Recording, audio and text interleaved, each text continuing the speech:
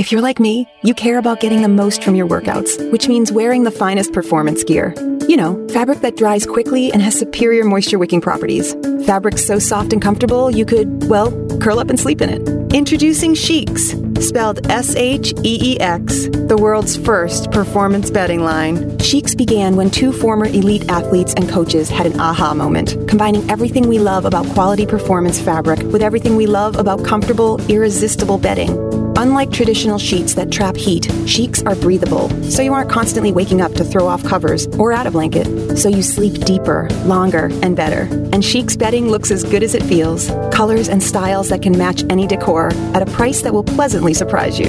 And right now, you can try Sheex for 30 nights risk-free. Just go to sleepcoolnow.com. Use promo code 1212 and get $40 off any sheet set. That's sleepcoolnow.com, promo code 1212. Sleepcoolnow.com, 1212. This is the World According to Zig podcast for February 2nd, 2020. My name is John Ziegler. I'm the host of this show where you can still get the news of the day from a conservative perspective in this world turned upside down. Our website is freespeechbroadcasting.com. If you're interested in all the political news, especially the political news directly related to Donald Trump, make sure you check out my other podcast, which is the Individual One podcast. You can find that, among other places, at freespeechbroadcasting.com. There is a lot to talk about in this particular edition of the World According to Zig podcast.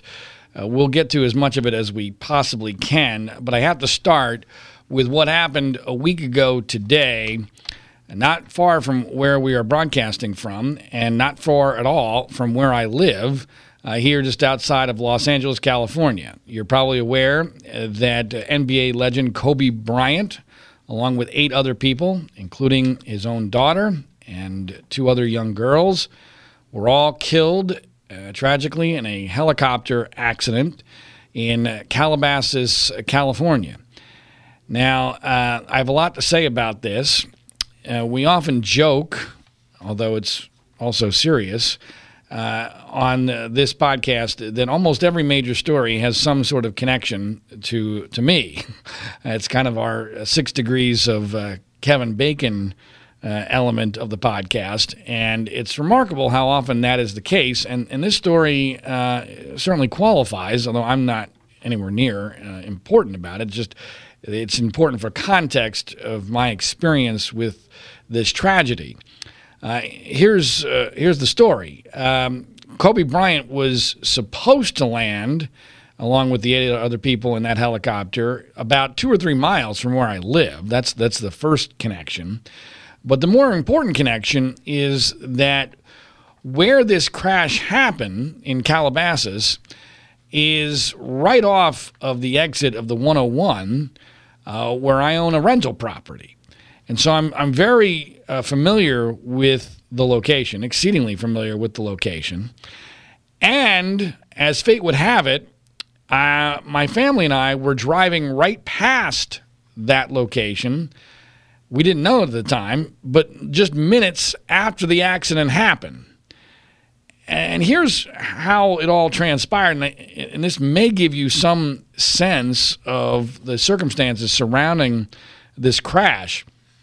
We were going to go to Disneyland that day. That's why we did not have a podcast last Sunday. And obviously Disneyland is south of Los Angeles. We live north of Los Angeles.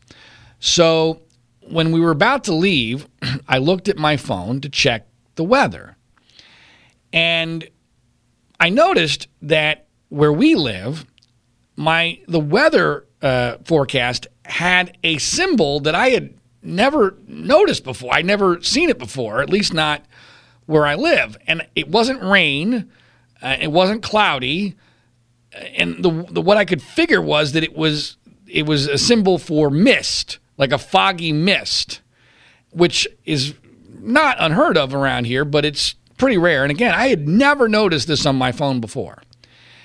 And I'm thinking nothing of it, because it's supposed to clear up later in the day. And by the time we get to Disneyland in Anaheim, everything's supposed to be, fine and dandy, mid-60s and sunny. So we get in the car and we leave our town where Kobe's helicopter was supposed to land before they then drove to Thousand Oaks for this afternoon basketball game. And not long after we get onto the 101, it starts misting. And this happens a lot in Southern California, where it's not really rain, but the water is accumulating on your windshield wipers. And my wife says to me, and she's driving because it's her car. She says, "Uh-oh, are we going to be in trouble here? Going to Disneyland in the middle of the rain?" I said, "No, the forecast is fine. By the time we get to Anaheim, it should all clear up." And so as we're driving towards Disneyland, we're also driving towards Calabasas. And it was foggy. The visibility was not great. And this is based upon text messages I sent to other people having nothing to do with this while we were in the car. The best I can figure is that we drove right past that exit within a couple hundred yards of the accident, at most 15 minutes after it happened, probably closer to 10 minutes after it happened, and had absolutely no idea. None. Obviously, we missed the crash itself, and the flames at that point, I'm assuming, must have been diminished, or it was hidden from the highway, and we just missed the whole thing. But what was significant was that I was taking note of the weather. And my wife's recollection and my recollection are a little bit different. In my view, the weather was not that big of a problem. This was not, it was again, misty or foggy or cloudy, but I've seen a lot worse, even here in Southern California. My wife felt it was a little bit, since she was driving, felt like it was a little bit worse than I'm describing it as. But there's no doubt, and there's been other pictures that have shown this, that this was not an emergency situation. This was not a situation where everyone would have been on high alert flying a helicopter. Now, there's a theory, at least I have a theory, that might have been what ended up causing the accident, because I do believe that in life that one of the most dangerous situations you can be in is when there is danger, but you're not on super high alert about it, because you think, this isn't that big of a deal, and therefore you don't take it seriously and you underestimate it. Could that have been what ended up happening, that the pilot didn't take this as seriously as he should have, got into a bad situation, got disoriented, and ended up crashing into the side of the hill in Calabasas? And that is certainly possible. It appears as if engine failure has been ruled out, although not officially yet. It'll take a long time for the official determination to be made, but there doesn't seem to be any indication of that. And because I'm very familiar with the area, having gone off that exit hundreds of times because of the property we have there, I am really confused as to what the hell happened here. The long and short of it, and I'm not a helicopter pilot, or I have no knowledge of being a pilot of any kind. I'm just using my common sense here and my knowledge of the terrain. It seems pretty obvious that on their way to Camarillo to land in the little airport there, and let me just take an aside here. There's so many elements of this tragedy, and it is horrendous on so many damn levels. But one of them is that on a Sunday morning, I don't even understand how much time they thought they were saving themselves going to Thousand Oaks from Newport Beach. They really, by the time Kobe and everybody on that helicopter goes from Kobe's house to the Santa Ana airport and then flies to Camarillo and then drives presumably in a limo to Thousand Oaks, that's on a Sunday morning when there's not much traffic. That's going to take as much time as it would have to just get in a damn limo and drive. to Thousand Oaks. At most, they were going to save themselves 15 minutes. That's what was at risk here. Kobe was spending a lot of money to save 15 minutes. And my God. Anyway, so they're in the helicopter, and there's the low visibility, and they're supposed to make a right-hand turn at the 101 freeway to go up to Camarillo. And it's obvious that the pilot misses the right-hand turn at the 101. He crosses the 101.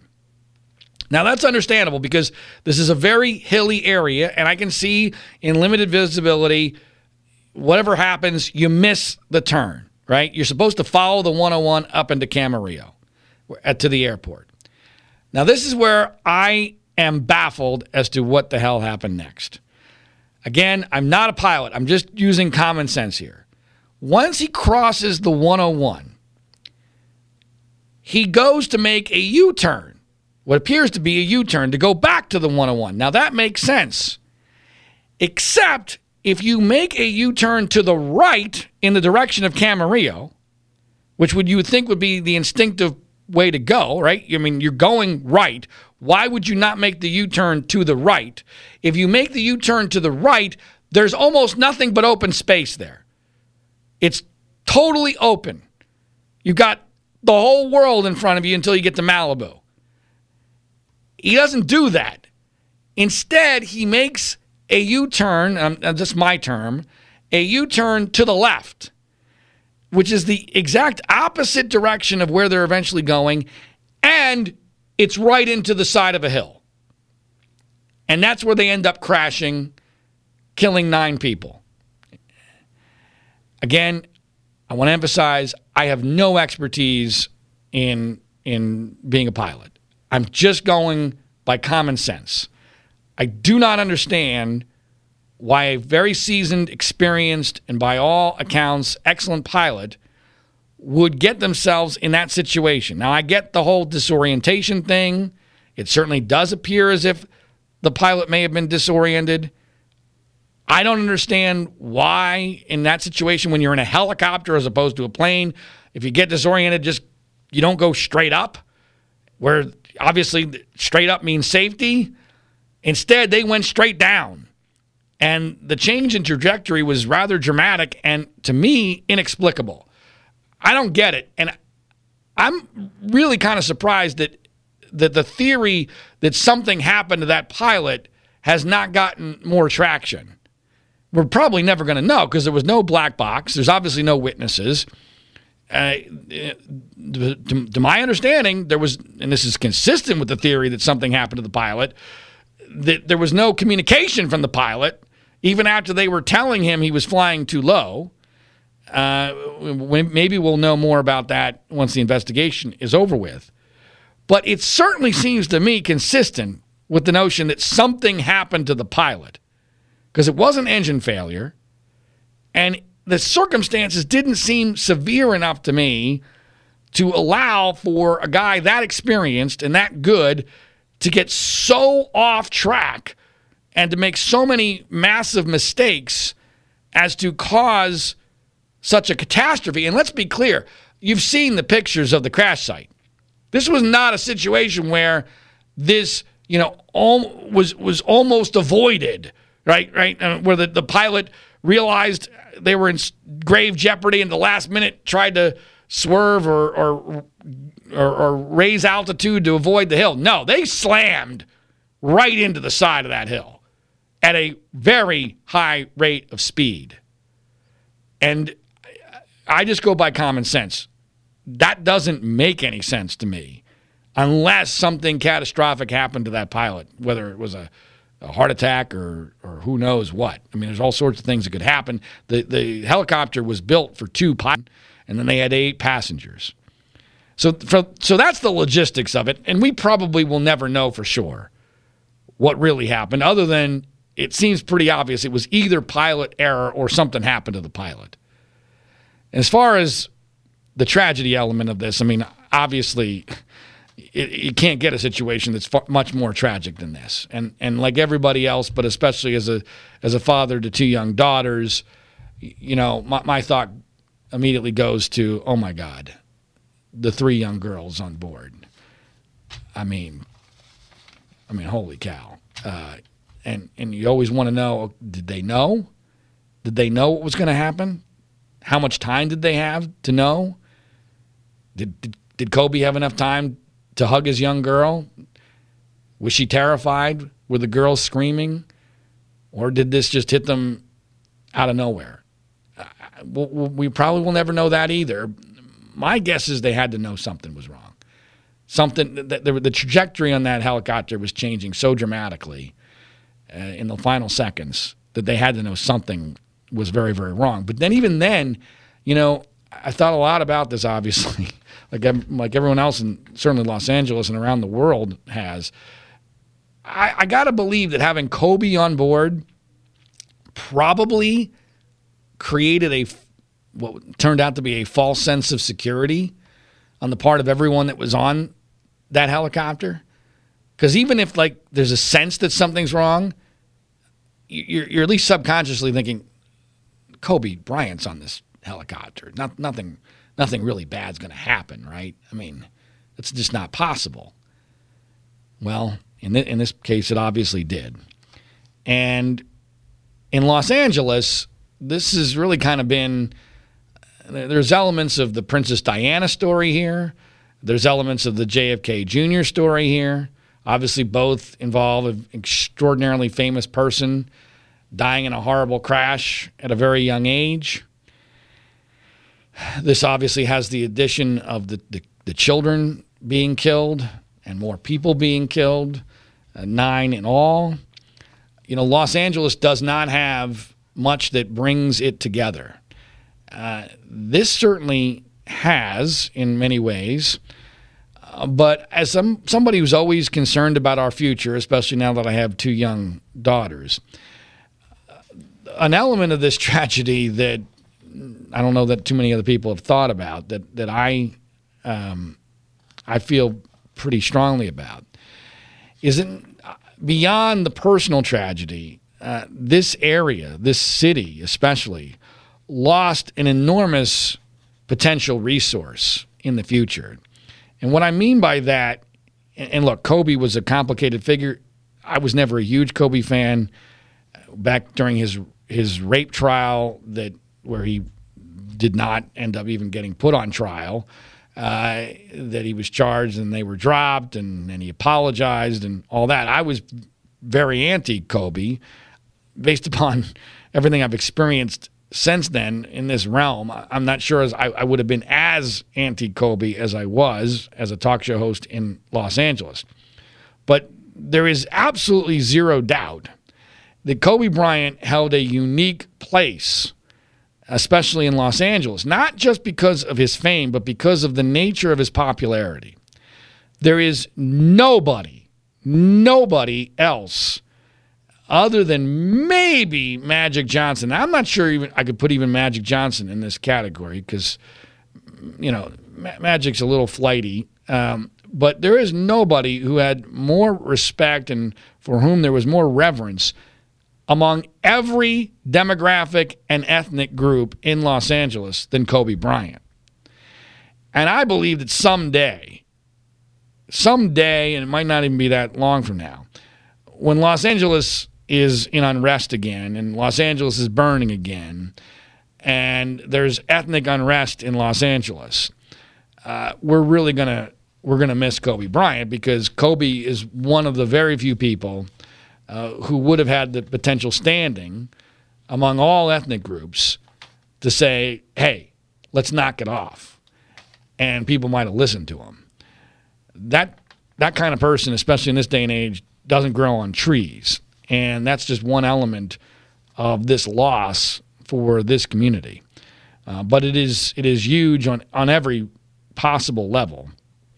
And it has been remarkable to see the sports world, and especially the basketball world. My gosh, wow. I mean, they're reacting to the death of Kobe Bryant more dramatically than my recollection is that they reacted to 9/11. I mean, this is really the 9/11 of the basketball community, because he was this generation's Michael Jordan. And I get it. I understand it. Some of the commemorations and the honoring have been a little bit goofy or hokey for my blood. There were parts of the Lakers' celebration, if you will, on Friday night at their first game since his death that I didn't really appreciate. I did find it odd that they canceled the first game after his death. They were supposed to play the Clippers on Tuesday.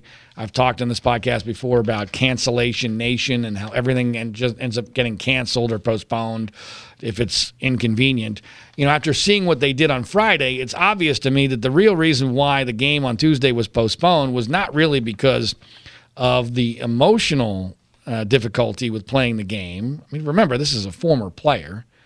He didn't even technically, it wasn't like he was an owner or a general manager. He wasn't technically even part of the team anymore. But I get it. He's a friend. It's a huge figure in the history of the franchise. But to cancel the game, it's now obvious, seeing what they did on Friday, that it was more logistical than it was emotional, because that was a lot to put on in 2 days. And they wanted to do it right, and I get why they wanted to do it right. And it was quite a spectacle. There were elements of it I didn't like. I really did not like when all the players were introduced as Kobe Bryant from the Lakers. That to me, I felt very hokey and very goofy. And I'm very conflicted about LeBron James. LeBron James is a hell of a player. He's probably even better than Kobe Bryant. He has declared that he is going to take over Kobe's legacy, which I understand why he did that. He was trying to make people feel better in a moment of incredible sadness, and I appreciate that intent. It's also a bit narcissistic to do so. I have a Twitter friend who counted up the number of times in his original Instagram post about Kobe's death, which was only a few paragraphs long, in which he referred to himself. LeBron did 31 times, which, I always think that tells a lot about a person. When someone dies, are they talking about themselves or are they talking about the person? And LeBron has mostly talked about himself. And he gave a speech at Friday's basketball game where he claimed to be going off script, even though it was pretty obvious that was all planned to go off script, because that's the way LeBron is. LeBron is a very contrived guy. And look, I hope he carries on Kobe's legacy. I hope that he stays in Los Angeles and does everything he can to play the role that Kobe would have played had he not been in this helicopter accident. I don't trust that that's going to happen. This is a bizarre analogy, but those who follow me politically will understand it. To me, this feels a lot like Lindsey Graham saying he's going to carry on John McCain's legacy after he died, and then 15 minutes later, he's kissing Trump's ass all over the place and crapping all over John McCain's legacy. So, while there's obviously differences, I can see that LeBron retires in 3 or 4 years. He moves to South Beach, in the winter and summers, or something like that. We see that because by 3 or 4 years, let's face it, people aren't going to be that focused on Kobe Bryant anymore because he's dead. And when people die, guess what? They can't do anything for you. And unfortunately, the way humans are in general, especially in this day and age, that tends to have a major impact on the way people respond not long after you're dead. So I'll be curious to see how LeBron handles the whole thing. There were people, of course, who tried to bring up the rape case, as I've already alluded to. I don't believe that was the right time to do it. I'm a big believer that when someone dies, you're allowed to be honest about who they were. But I think there's an exception when someone dies young, tragically, with other people involved, including a family member, especially when there are other opportunities to have that discussion and that debate. If someone dies at the age of 85, right, that's the only time you're going to be able to discuss their legacy for the 15 minutes that we care. With Kobe, there's going to be plenty of other moments. Like, for instance, he's getting inducted into the Hall of Fame posthumously this fall. You want to have that conversation about, Kobe Bryant's personal legacy, that's fine. I was depressed but not surprised to see that Christine Brennan, a former friend of mine who I dated for 5 minutes many, many years ago, was leading the charge here. She's just such a disappointing person. She does this because it's in her self-interest. This is her brand. She gets a lot of attention for this. And frankly, I think she hates men. I think she hates men because she never got married. She never had kids. And, now she, and let's be clear, she's desperate for some sort of relevance from a career standpoint. So she's the go-to media person in the sports media for, always attacking anybody who was ever accused of anything in the realm of sexual abuse. Just to be clear on that, a hypocrite, because I have been criticized for criticizing dead people in the past. In fact, I'm going to get to that similar situation, although very different, shortly. But I do think that this particular situation deserved some time. Not now. Wait a goddamn minute, because this was too terrible, especially because of the daughters involved, and so that's pretty much what I have to say about this terrible, terrible tragedy. It's just so sad on so many levels. From Kobe's perspective, you work your ass off for all those 20 years of being a pro basketball player. You win 5 NBA championships. When you're doing it, there's some pleasure in the victory, but there's more agony than there is pleasure. You're doing it because if it all works out, you're going to get to live an amazing life for 40 or 50 years. And Kobe had earned that. And then it all gets snuffed out. The light gets snuffed out. The flame gets snuffed out over something as unbelievably stupid as the visibility being not what it should be on that particular day. And you're trying to save 15 minutes in a trip to a girls' basketball game on a Sunday afternoon. I mean, really, how do you make any goddamn sense of that? But that's the way the world is. And it's just so incredibly, terribly sad and tragic. Now, speaking of me speaking about people who have been dead, this David Foster Wallace thing just will never die. It's unbelievable. The guy has been dead for 12 years. If you don't know the incredible background between me and David Foster Wallace, check out our last episode of the World According to Zig podcast. A lot of people thought it was incredibly fascinating and compelling, but I'm not going to go through the entire story of it, other than to say that a few weeks ago, a guy by the name of Ken White, a lawyer of some note, I guess, a conservative, blasted me for a couple of tweets that I had sent in response to the infamous David Foster Wallace article that he wrote about me, 23-page cover story in Atlantic Magazine back in 2005. And whenever I get attacked on Twitter, and I was being attacked on Twitter because I had just written for The Bulwark for the first time, which is an anti-Trump conservative website. And so I'm being attacked from all possible angles. And somebody tweeted at me that article. And I said something along the lines of, yeah, that's really credible. There's like 3-4 mistakes in the first paragraph, and the guy ended up killing himself. And I referred to that suicide as selfish and cowardly, which I believe that it was selfish and cowardly. The guy had a family. He was young. He was well off. Who knows what could have happened had he been able to get through his depression. I've experienced very similar depression and suicidal thoughts earlier in my life, and I'm very glad that I did not succumb to them, because otherwise I would not have 2 young daughters today. And so this guy, Ken White, decides he's going to virtue signal, and without even contacting me, having no idea who I am, he writes this article blasting me. And then it was picked up by a couple other people, also wrote articles blasting me. Again, never bothering to contact me, either by email or phone. And I'm happy to talk to anybody.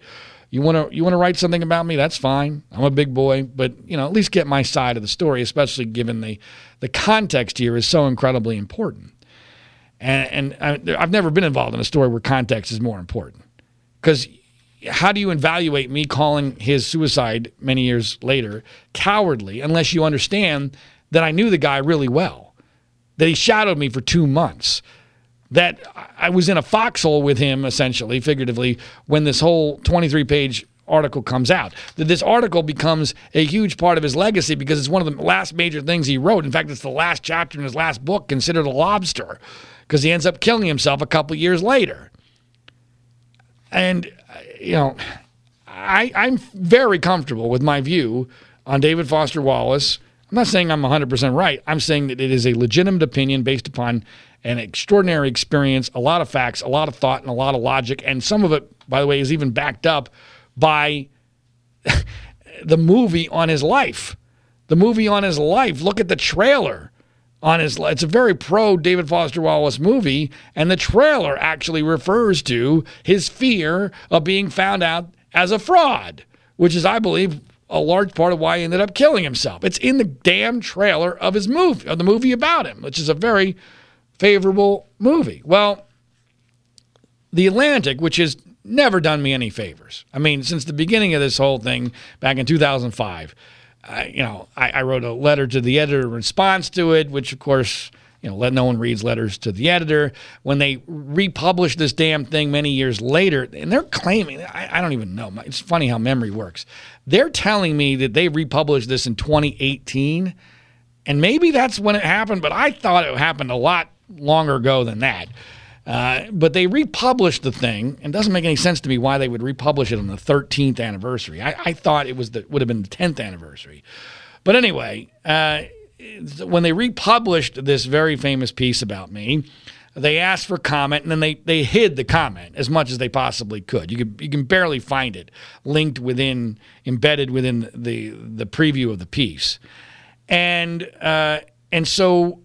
then I had another bad experience with The Atlantic when they were covering the so-called Steubenville rape trial and that whole case in the Steubenville high school football team, which I was very close to because I knew the coach, because I had written a book about the coach and the team many years ago, and I was intimately involved in the story and knew the facts, and they were getting it all wrong, and they treated me so shabbily when I tried to correct them. And what was so weird about this is, and not that this should dictate events, but it's just so typical of the way my life works. The guy who I think he was the owner, if not, certainly he was the titular head of the magazine, a guy by the name of David Bradley, is a business friend of my father's who I'd communicated with. And I still couldn't get any reasonable treatment. And I don't even know if David Bradley's still involved with The Atlantic now, but I asked for the opportunity to respond to this Ken White piece ripping me for calling David Foster Wallace's suicide cowardly.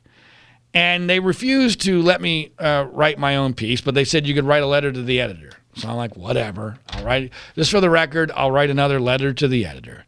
And so I wrote a very short letter to the editor saying, basically, if Ken White had the balls, I didn't say this, but if he had the balls to contact me, here's what he would have learned. And then there's like 4 or 5 bullet points on what he would have learned that would have provided context for why I tweeted those words while watching a football game at a party. I mean, as if this is freaking relevant, but they don't, no one cares about the truth. They just want to be able to virtue signal and claim that they're, somehow the good guy. And I don't understand how a conservative ends up being pro-suicide, which is what Ken White is essentially being.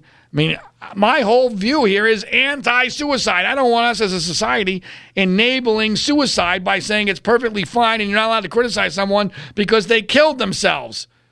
It's a selfish act when you have a family and you're well off and you're physically in good health. I mean, life is very precious. And you go end up killing yourself because you don't want to face the difficulty of it. Well, when you're young, believe me, I understand the pain of depression. I get it. After my mother was killed in a car accident, I experienced it for many years. I had to go on Zoloft. Still get it to a certain degree to this day. But I'm sorry. You have obligations to other people, and you power through. David Foster Wallace did not do that. And, does that make him the world's worst person? No, but that doesn't mean you're not allowed to criticize him. So I wrote this letter to the editor, which they finally published on at 10 a.m. on a Saturday.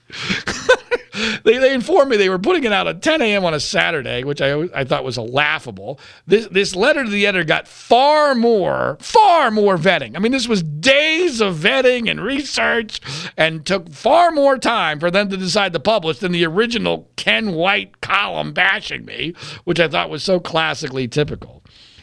And they finally published it under an absurd headline. It had nothing to do with my piece. The headline was that, shaming people with depression won't cure them, or something to that degree, something to that of that ilk. That was the headline. And what they were doing was quoting one of the other letters about Ken White's column, which is fine.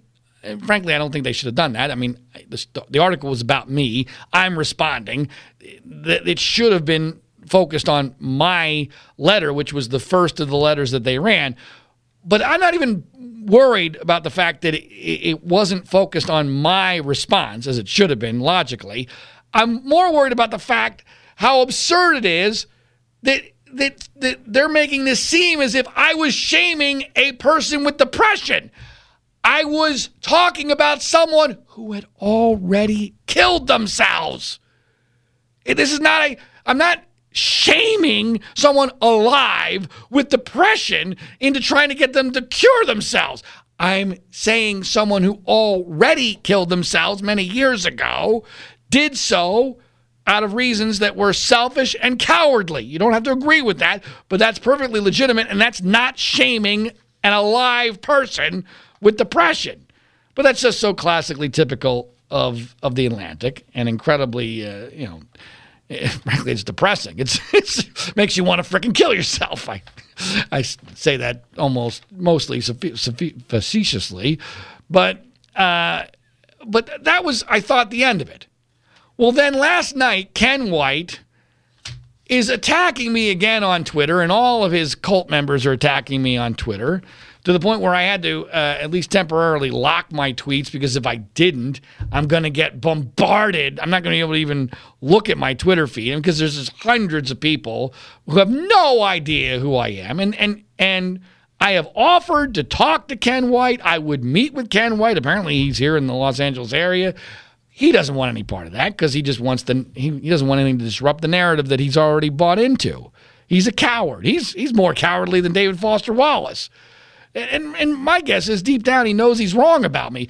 But I love this. In fact, Ken White actually tweeted this at one point, and I retweeted it. He actually said, "You are a despicable person. Why would I ever speak to you?" Well, as a lawyer, he ought to understand that that's a classic circular argument. Maybe you don't know who the fuck I am. You have no idea. You've never had any communication with me before you wrote this article, and the only other I've offered to speak to, you're afraid to do that because you've already determined that I'm a despicable person. And I get this. I mean, that's what my critics always do. It's never substantive. He's a horrible person. Why is he a horrible person? Because of the opinions he has. Really? I'm a horrible person because of the highly educated opinions I have. You cannot be serious. That's the argument against John Ziegler. By the way, these aren't opinions about things I know nothing about. If I was spewing outrageous opinions just to get attention over issues I know nothing about, that's fine. Attack the crap out of me. I would have zero issue with that. And that probably would make me a bad person. But it's the exact opposite here. It's always Sandusky or Michael Jackson or Matt Lauer, topics I have intimate, unique knowledge of, world level expertise on, and probably more than. In fact, in at least two of those stories, I'm the world's foremost expert, and in the Michael Jackson case, I'm in the top 10. So I mean, it's unbelievable. David Foster Wallace, I'm in the top 5, if not more than that. So these are subjects that, again, you don't have to agree with me, but I have unique knowledge of, that I put a lot of thought into, where I'm actually trying to be nice. That's the irony. I'm trying to be nice in all of this. And I get called constantly a bad person. I'm a horrible, horrendous, dirtbag, despicable human being. Yet, I've spoken to you, and I will not speak to you. Because if I speak to you, I might find out that preconceived notion is false. Let me just say in general, and I'm not at liberty to give all the details right now, but this whole episode with Ken White has angered me almost more than any other that I have ever been involved with, and has had a dramatic impact on how I view my future role in public life. And I'm not saying that lightly. I now have a hatred for certain public people that is neither healthy nor is it unjustified. And there are certain prominent people who have earned themselves an enemy for life. For life. And generally that doesn't turn out well for people. It doesn't. Now, sometimes it has nothing to do with me. It's just coincidental. But the record is pretty clear that does not work out well for people when you get me as an enemy for life. But there are now certain people who have an enemy for life. I hope they've made a good decision for themselves.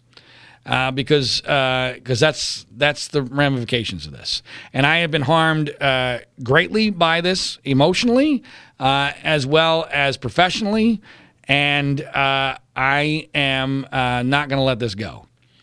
Maybe I should psychologically, emotionally, but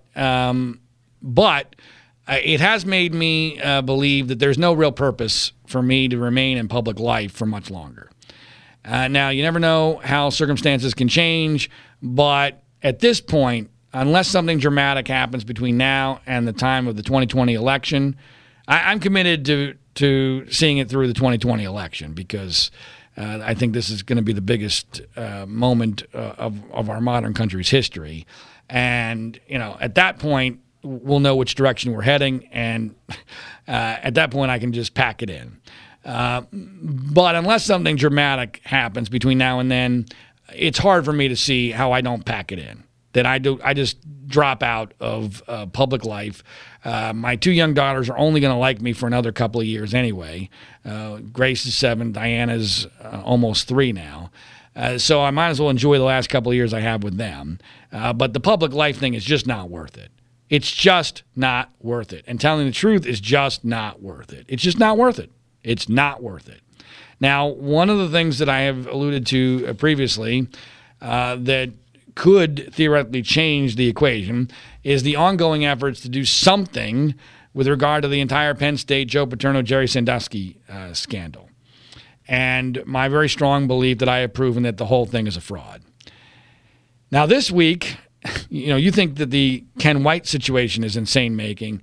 If I wasn't already so mentally strong, what I'm about to tell you would have made me completely insane. They say what doesn't kill you makes you stronger. I can't think of a better example than this. So that Malcolm Gladwell had a book out last year called Talking to Strangers, where Chapter 5 is based in the Penn State story. He uses me as his most extensive source. And he believes that I have proven, among other things, that the entire date, the date of the most important episode, the so-called Mike McQuarrie episode, is catastrophically wrong, and that the entire story should be seen through that prism, and that Joe Paterno was totally innocent, the Penn State administrators were totally innocent, and that the case against Sandusky is, in his words, shrouded in doubt. He's unwilling to go as far as I am because he has a lot more to lose than I do. But this is what he said on this podcast about my fight for the truth here. I admire what you have done, and I would encourage others to read through it and reach their own conclusions.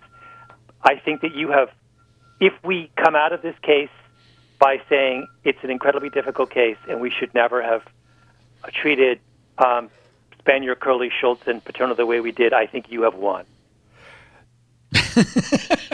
Yeah, I don't feel like I've won. But Gladwell was in State College, Pennsylvania this week to do a speaking engagement to talk about his book. And I was very interested to see how this would go. And now I knew he wasn't going to go to State College and declare that, you know what, I realize that Jerry Sandusky is innocent. I should have said so in the book, as the Wall Street Journal, of all places, indicated in their book review that he should have done based upon their analysis of the facts of the case. I didn't think that was going to happen. I knew for sure that the subject would come up, and I was curious as to what he would say and how that would be responded to. Well, my understanding is that Sue Paterno was there, Graham Spanier was there, a couple other members of the Paterno family were there. There were a couple of people who have worked with me on the case who were there, including our fake accuser. Our fake accuser was actually there, the purposely fake accuser who did a sting operation on the primary lawyer and the therapist in this case for over 3 years. Anyway, he didn't talk very much about the Penn State case, and my understanding is because the people that were sponsoring it were some of the very same media outlets that created the false narrative to begin with. So, of course, there's a massive conflict of interest there. They're not going to say, hey, Malcolm Gladwell, tell us how wrong we got the biggest story that we're ever going to deal with in our lives. But he did say that Joe Paterno's statue should be restored, and he did say that the media blew it when it came to reporting the grand jury report at the very beginning of this whole story, and that this created a moral panic. I'm paraphrasing. And all of that was very good and important, and he was applauded. He was applauded at the event. No, that's fine. That's all fine.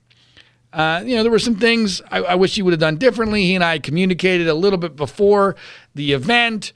Someone integral to the case had asked me to contact if they could contact Malcolm Gladwell. I asked him for permission, if that was okay to give this person their email. This person very much at the very epicenter of the whole case. He said, of course. They did so. They wanted to meet with him, or at least maybe go to the event. My understanding is he never got back to them, which was a disappointment, but he's a very, very busy guy. There's all sorts of possible explanations for that. But, the event went fine. No big deal. I'm not surprised that they didn't have him go deeply into this whole thing because of the conflict of interest I referred to. And I'm thinking, all right, that's it. Well, then there's an article that is written by a mainstream news publication that decides that they're going to rip Malcolm Gladwell for coming out in favor of Joe Paterno's statue being restored. And they're going to do so on the basis, and this is, of all the slimy things that the media does, it doesn't get much slimier than this.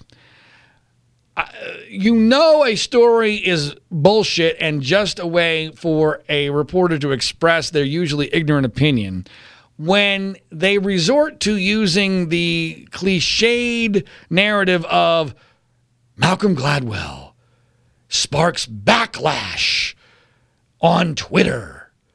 So essentially what happened is a couple of people purporting to be Penn Staters criticized Malcolm Gladwell on Twitter. Now let's be clear. The media still thinks that Penn Staters somehow have an incentive to defend Joe Paterno. It's exactly the opposite. Penn Staters are literally invested in everybody's guilt. They're literally invested to the tune of $120 million that was paid out to these bogus accusers. But they're emotionally invested as well. They're totally invested in their own guilt, because if there was no guilt, then they threw their own best people under the bus and they went through a huge emotional turmoil for nothing. So what Penn Staters say is largely irrelevant in this.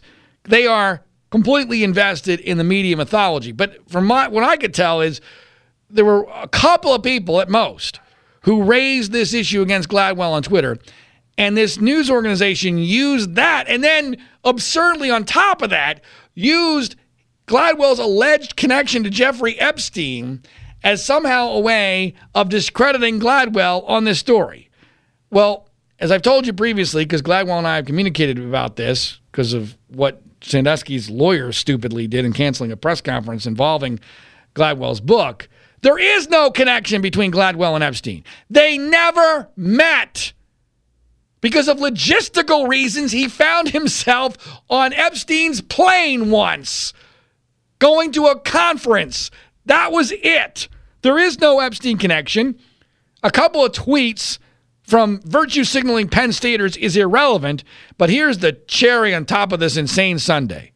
What was the media outlet that did this article on the alleged bogus, non-existent backlash against Malcolm Gladwell for speaking the truth, for which he was applauded in State College, Pennsylvania? It was Newsweek magazine. You cannot be serious! The same Newsweek magazine that a couple of years ago paid me and paid Ralph Cipriano to do what was supposed to be an unprecedented 15,000-word cover story for Newsweek about how the entire situation, the entire story, the entire scandal is a myth, that it did not happen. And only because the managing editor, Bob Rowe, got fired just before the story was supposed to go to print, did Newsweek literally 24 to 36 hours before it was scheduled to be published, pulled the plug, wimped out, and killed the whole thing because, frankly, the story was too powerful. It was too dangerous. It was too convincing that not just Paterno's innocent, not just the administrators are innocent, but Jerry Sandusky himself is innocent because the whole thing was bogus. It was all a moral panic. It was all the Salem witch trial. So if that's not going to make me insane, nothing will.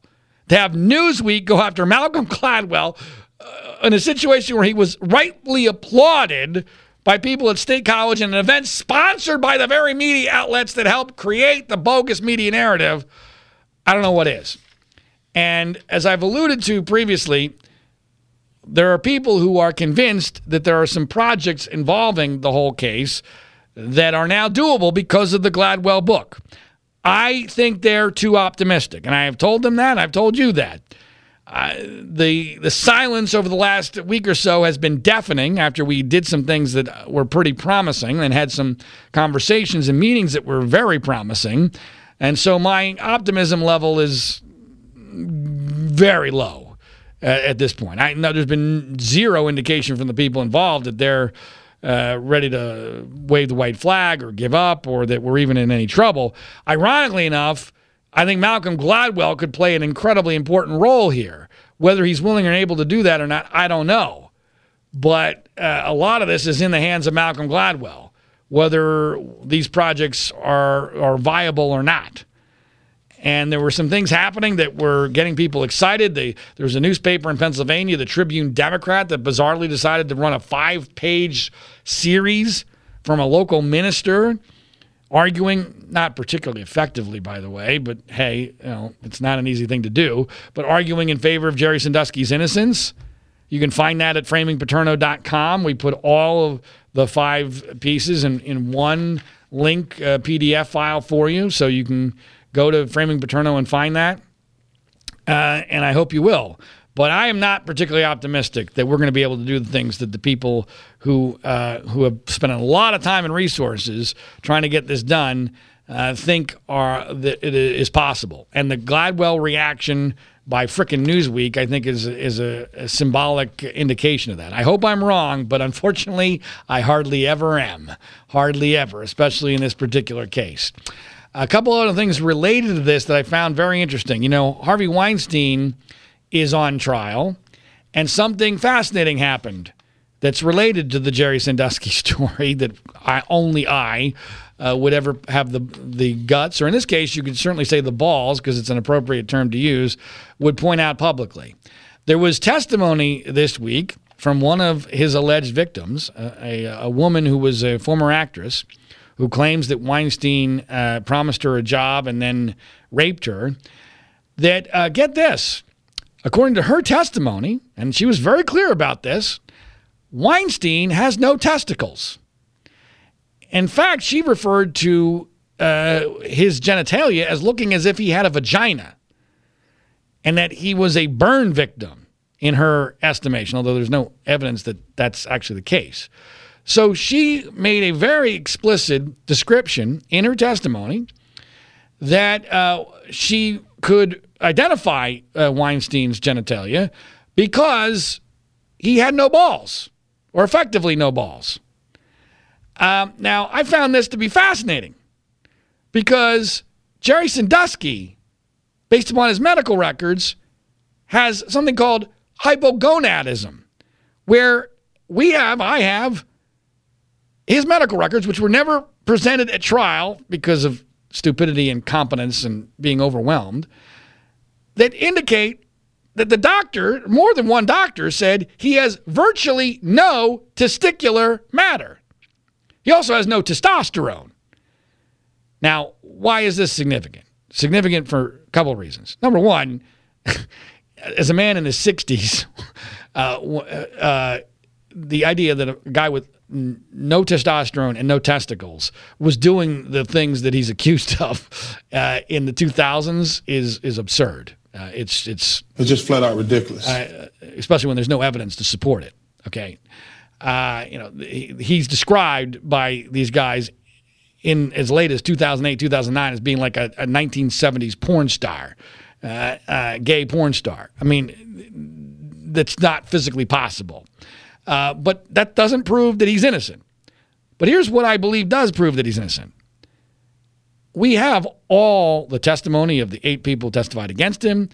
We also have the settlement records leaked to us of the 37 men who got $120 million from Penn State. In all of that testimony, all the times they testified, all the times that they had the opportunity to talk to police or to someone about to give them money or to prosecutors, there's not one shred of evidence of any one of these guys, all of whom were adult men when Jerry Sandusky went on trial. Not one shred of evidence any of them ever said, you know what was weird? Sandusky had no balls. Not one of them ever said that, even though that would have been a golden ticket to millions of dollars, and prosecutors would have been thrilled with some actual evidence that indicates that they were familiar with Jerry Sandusky's genitalia. The reason why no one said it, Occam's razor, is because no one knew it. And no one knew it because no one had ever been naked with him in that kind of a situation. No one had ever been close up enough to notice. Like Aaron Fisher, victim number 1, who claimed at trial, laughably, that he had been forced to engage in oral sex with Jerry Sandusky over 100 times. Now, here we have a woman in the Weinstein case who is able to recognize, remember, and report this lack of testicular matter in what was apparently one episode, maybe a couple. How is that possible? How is it possible that the Weinstein accuser, assuming she's credible, and I don't, everyone's saying she is, I have no reason to believe that she's not. How is it possible that bingo, immediately, that's what she notices and that's what she describes? How is that possible? And yet 37 guys get $120 million and no one mentions this with regard to Jerry Sandusky? I'm sorry. That's just not possible. That's just not possible. One other update in this realm, Matt Lauer story is the never-ending saga there that I've been involved with for months now. Matt Lauer finally has a place. I'll give you the details. He finally has a place to publish his extensive, some 6,000-word investigation into Ronan Farrow's book dealing with him and an accusation that I do not believe of rape against him by a former NBC producer. And we were expecting that was going to come out soon. But of course, anything that can go wrong will go wrong if I'm involved, usually. And especially in cases like this, there is a family consideration that is calendar related that has convinced Matt Lauer that he needs to wait. So it's not going to be until March, in which time, assuming nothing else goes wrong, you will finally get the extraordinary other side of the story when it comes to Matt Lauer, the accusation of rape against him, and more importantly, the pathetic reporting of media god Ronan Farrow. So it looks like that, barring any further developments, will be in March. Today, of course, is Super Bowl Sunday, or as the great John Facenda might have said, Super Bowl Sunday. And I'm interested in the game. I think the 49ers and the Chiefs are two entertaining teams. They're good teams. I expect that it will be a close and high-scoring game. I'm going to predict that the 49ers will win 38-30, although it could be even higher scoring than that, depending on how, usually in a game like this with so much intensity, there's not a lot of scoring early, and that makes it difficult for there to be huge numbers. But I'm going to go with 38-30. I will say that I'm most interested in the pregame show, because in the pregame show, the NFL will be announcing the greatest moment in its history as voted on by the public. And one of the 4 finalists is the Immaculate Reception, which, of course, was caught by our good friend Franco Harris. I have been voting hundreds of times and urging people as well to vote hundreds of times, because the voting system is completely bullcrap. It's bogus. You can vote as many times as you want, and the whole system is very strange. I've even talked to Franco about this, and he thinks it's very strange. But he would be considered the favorite to be declared the winner of the greatest moment in NFL history, the 100th year anniversary, obviously, this year, and that's supposed to be announced during the Super Bowl pregame show. So I'm more interested in that than I am in who actually wins the game. But I hope you have an enjoyable Super Bowl Sunday. That'll do it for this edition of the World According to Zig podcast. I do not know when the next time we're going to do one of these is. I don't know. It could be next week. It could be a couple weeks. Just stay tuned. We're reevaluating everything. A lot going on. And I still need to figure out where we're headed with all this. But I do appreciate your listening. And as always, I ask only 2 things of you. Number 1, please share this via social media, Twitter, Facebook, word of mouth, what have you. And number 2, if you're one of those people who sleeps, and when you sleep, you use sheets, please pay attention to this important message. My name is John Ziegler. Our website is freespeechbroadcasting.com. Coffee? Oh, thanks. How did you sleep? Ugh, like a baby. I don't want to get out of bed. Ever. These sheets are incredibly soft. What did you say they're called again? Performance bedding by Sheets. Performance bedding? Yeah. They're made from super high-tech performance fabric. They're incredibly breathable, so you're not waking up at night throwing covers off and then an hour later throwing them back on. Huh. No wonder I slept so good. Since I started using Sheets, I sleep like a baby. No more sweaty nights for me. No? Well. Well, I like them because they're soft. They feel like silk. Performance fabric, huh? Maybe we should, I don't know. Try them out again. Comfort and performance for better sleep. That's Sheeks. SHEEX. Sheeks. Try Sheeks for 30 nights risk-free. Go to sleepcoolnow.com. Use promo code 1212 and get $40 off any sheet set. That's sleepcoolnow.com, promo code 1212. sleepcoolnow.com, 1212.